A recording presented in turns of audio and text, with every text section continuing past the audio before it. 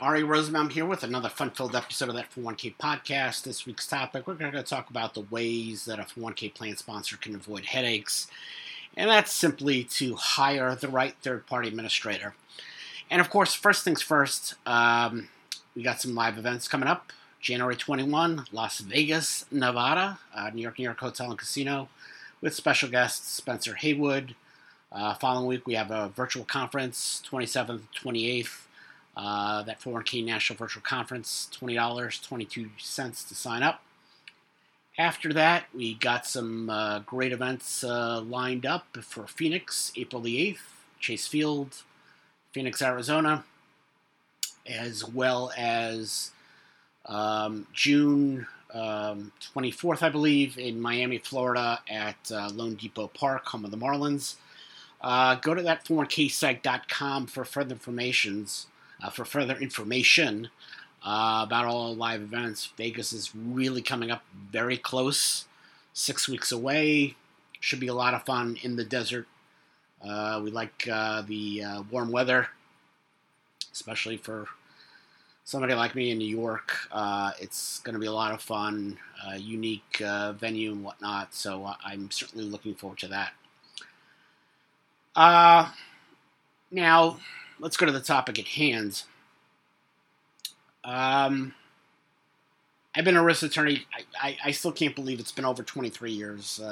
They say, where does the time fly? And I want to say the last 11 years have gone quicker than the first 12. And I guess that's when you work for yourself and dealing in that situation the last 11 and a half years. So it's to the point now where I basically have been out. I've been on my own longer than I was working for third-party administration firms and a couple of law firms and whatnot. So I want to say the second half went a lot quicker than the first half. Again, when you work on your own, you don't got to worry about the. I know a lot of people. Certainly, a great listener to the show. I saw he recently celebrated 30 years at his firm, and I congratulate him. Hope to see him in Vegas as he signed up for Vegas, and I think that's great. I think the fact that somebody can work at the same place for 30 years is fantastic. I just never had that experience. I had that experience where I just, every couple of years just wanted to go out and go, and I did not have that good luck. And there was a certain time frame from between 2007 until I started my own practice in 2010, where I was hopping, every year or 2 years hopping jobs, and I had enough of it. And I'm really happy that, this certain individual has 30 years, and I wish I could have had that, and I didn't. But 9 years, I wouldn't trade that experience at all, despite, the issues of the lack of a Christmas bonus, and lousy vacation time, and health plans changing that are offering worse coverage and at a higher price. But I will say that my experience was fantastic, especially working for TPAs. 9.5 years working as a TPA attorney really kept my eyes open to what really goes on. I think that when you're an attorney in private practice and you've never set foot in a TPA shop, my opinion, again, that's my experience was immeasurable because, like I said, time and time again, when you take a tax course on qualified plans, the books say what the rules are. But in practice, we know that administration screw-ups and problems by the plan sponsors, life doesn't really go to plan, which is my, line my grandmother always said. We have the textbook about how qualified plans should work out, but in practice, unfortunately, poor administration doesn't allow us to follow the book. And, I think the most important thing from my experience in working for TPAs is that the most important thing that you can do is for a plan sponsor is to hire the right third-party administration firm. And with all due respect to financial advisors and ERISA attorneys, the most important plan provider out there is the TPA.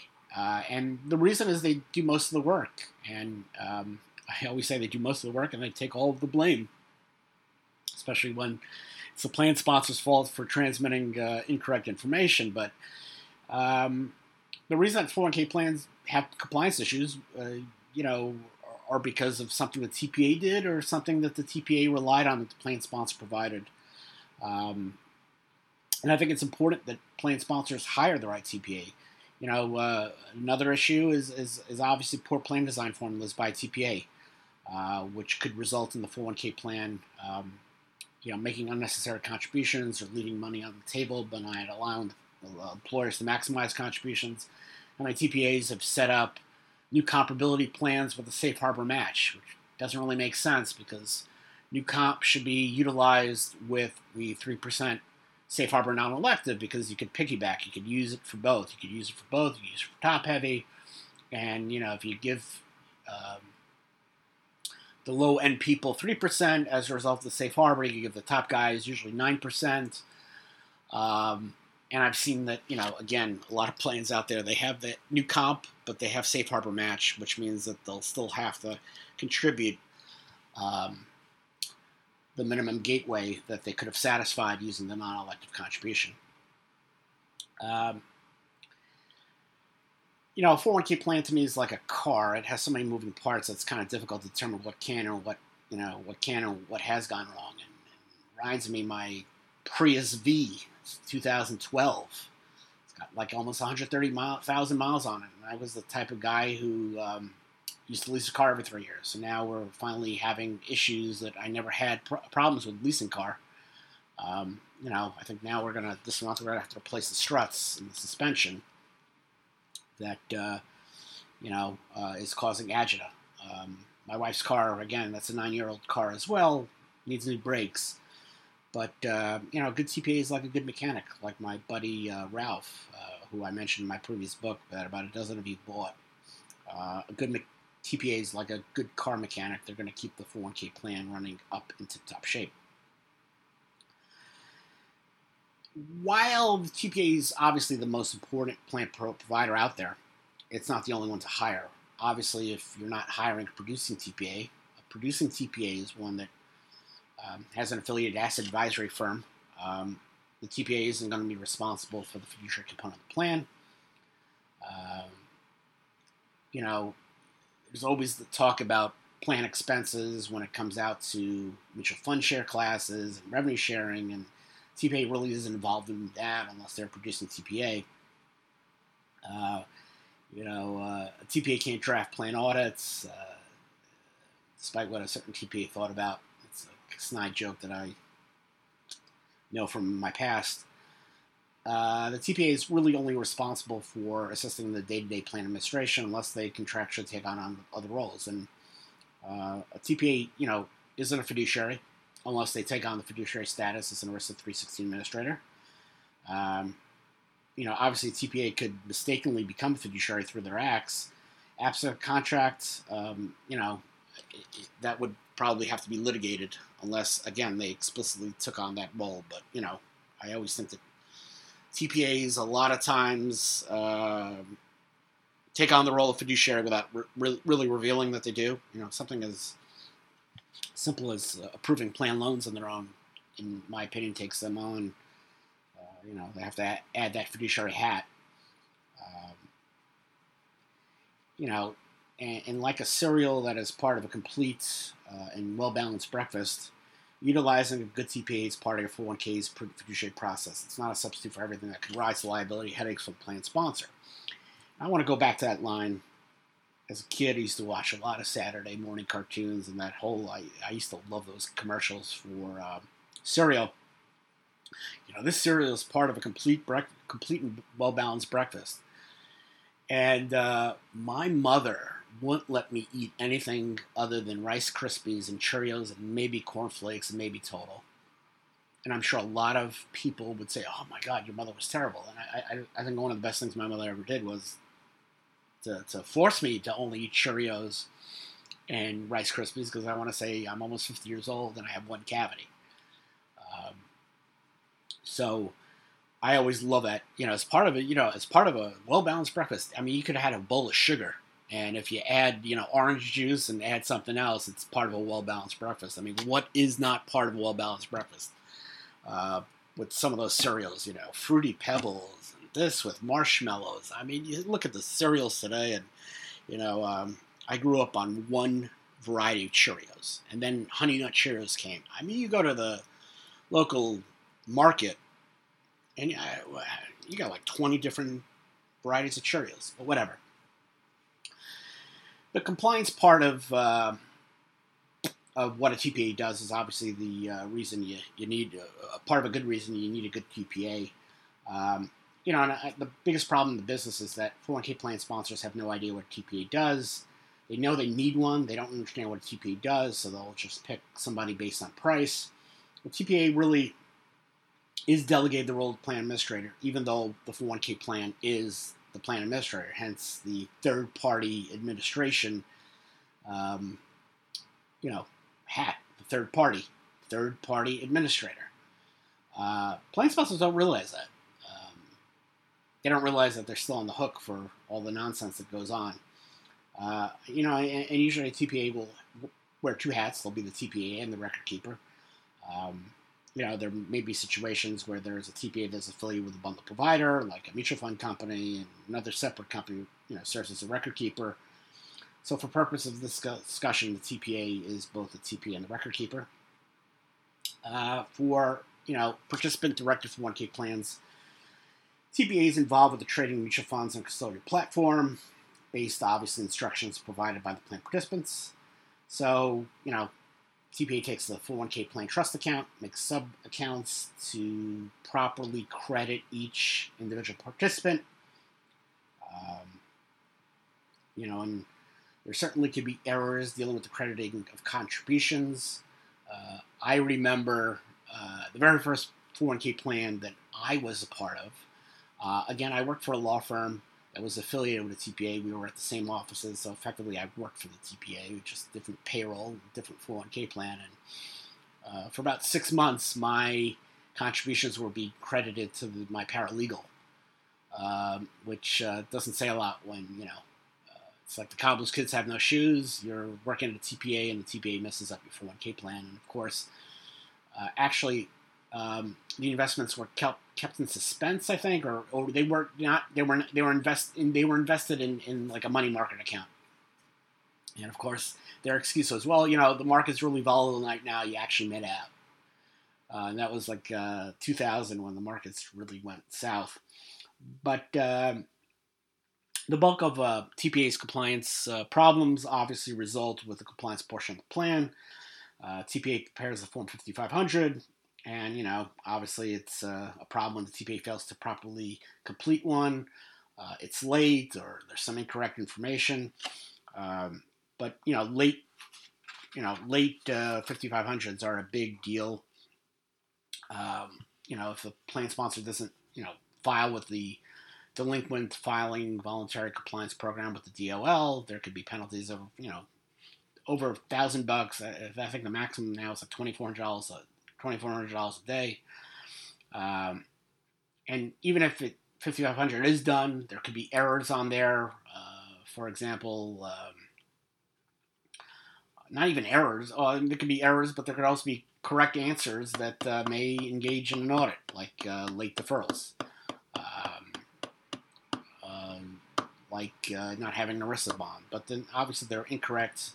I see from time to time where there's an IRS audit just because there's a miscalculation on the Form 5500 dealing with contributions, or the contributions that match up with the corporate tax return and the deduction. And of course, the TPA is responsible for all types of compliance testing. And of course, a safe harbor plan exempts the plan from certain testing, ADP, ACP, top heavy.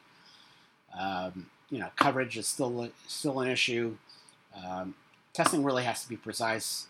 So, if the TPA is using bad data, incorrect information provided by the plan sponsor, there are going to be compliance errors. Garbage in, garbage out, as I say. So testing could be wrong, and the problem is that compliance errors on the testing, they're usually only discovered years later in audit, but when there's a change of TPA. Obviously, errors are discovered early, they're easier to fix. They're less costly to fix. When they're discovered later, it's more money to correct. Certainly more money if it's caught on an audit, but will always cost more money. Um, and again, another big portion of the TPA's job is allocating employer contributions, as well as earnings and whatnot. And we do have a lot of times where the TPA makes a miscalculation based on misreading of a plan formula. We see it a lot with matching contributions and payroll period versus annual caps with matching contributions and true ups and whatnot. So it's always a big hot mess. So again, a TPA really can do a lot of work that could get a plan sponsor in trouble. So that's why it's important that the plan sponsor finds a good quality TPA will cause fewer errors and keep the plan sponsor's wallet out of harm's way. And a good TPA is going to use a plan design formula that's efficient. Designing a contribution formula is like playing a game of chess. Moves have to be thought out. Thanks to minimum contributions and demographics, company's workforce, plan sponsor could, needlessly pay contributions to rank and file employees or not be able to maximize contributions. Like I said, when you have that safe harbor match and you want to do a new comp, makes no sense. A good TPA is going to design a retirement plan that fits the needs of the demographics of the plan sponsor. What is good for the two-person operation isn't necessarily good for the company that has 20 people. I've seen too many plan sponsors use inferior TPAs and end up paying through the nose in corrective contributions or tax deferral refunds to highly compensated employees. I've seen too many plan sponsors pay every employee the same profit sharing contribution when a cross-tested allocation would be better fit for the highly compensated employees of a specific employer. And one of my crazy stories was dealing with a client that had used one of the two top payroll providers as a TPA, and plan was failing ADP grossly. Never had the discussion with the plan sponsor about a safe harbor contribution. So the owner of the company, when the deferral limits were about $12K or $12.5K, she had a refund $10,500, and she could have simply avoided it. The TPA bothered to tell her that she could make a QNAC in the amount of $7,500 to pass.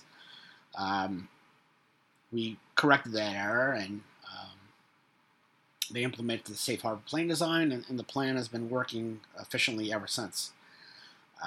Unfortunately, there are a lot of plan sponsors out there with a inefficient employer contribution formula, and a good TPA is going to create that right formula that's the specific fit. An employer doesn't really have to give every employee the same percentage of comp. If they want to reward their employees, then there are corrective formulas to consider when a plan is consistent with failing their compliance tests. This is why a plan sponsor, really needs to hire the best TPA out there and have, hire a TPA that has the expertise in designing a plan contribution formula that is the right, fit for every sponsor that they work with. And, last but not least, cost shouldn't really be the most important factor. And again, that happens because plan sponsors don't realize what TPAs do. That's a huge problem. A plan sponsor really has to understand they have a fiduciary duty in paying reasonable plan expenses. That doesn't mean that they have to pay the lowest plan expenses. And I've seen too many 401k plan sponsors hire TPA because it was the lowest price point and it blew up in their face. And the corrective action that needed to be taken kind of wiped away anything good out of it. So that's why, my 2 cents, there is nothing, let's say, wrong with picking an expensive TPA as long as they have that experience to handle a plan. Unfortunately, most of the time, the cheapest is certainly not good. I mean, there are some good cheap TPAs out there who do a really good job. Unfortunately, most of them don't. And, you get what you pay for, as they say. And when you're a plan fiduciary, that's a huge problem because when trouble, happens, It's the plan sponsor that's going to pay the bill no matter what they say about the TPA. Oh, I really trusted this TPA. Well, you know what? That's great, but that's not reality, and that's why it's important that a plan sponsor hires the right TPA. Hope you enjoyed this episode of that 401k podcast, as it was my joy in bringing it to you. Go to that 401ksite.com for further information on all our live events. And I hope you come back next week for another episode of that 401k podcast.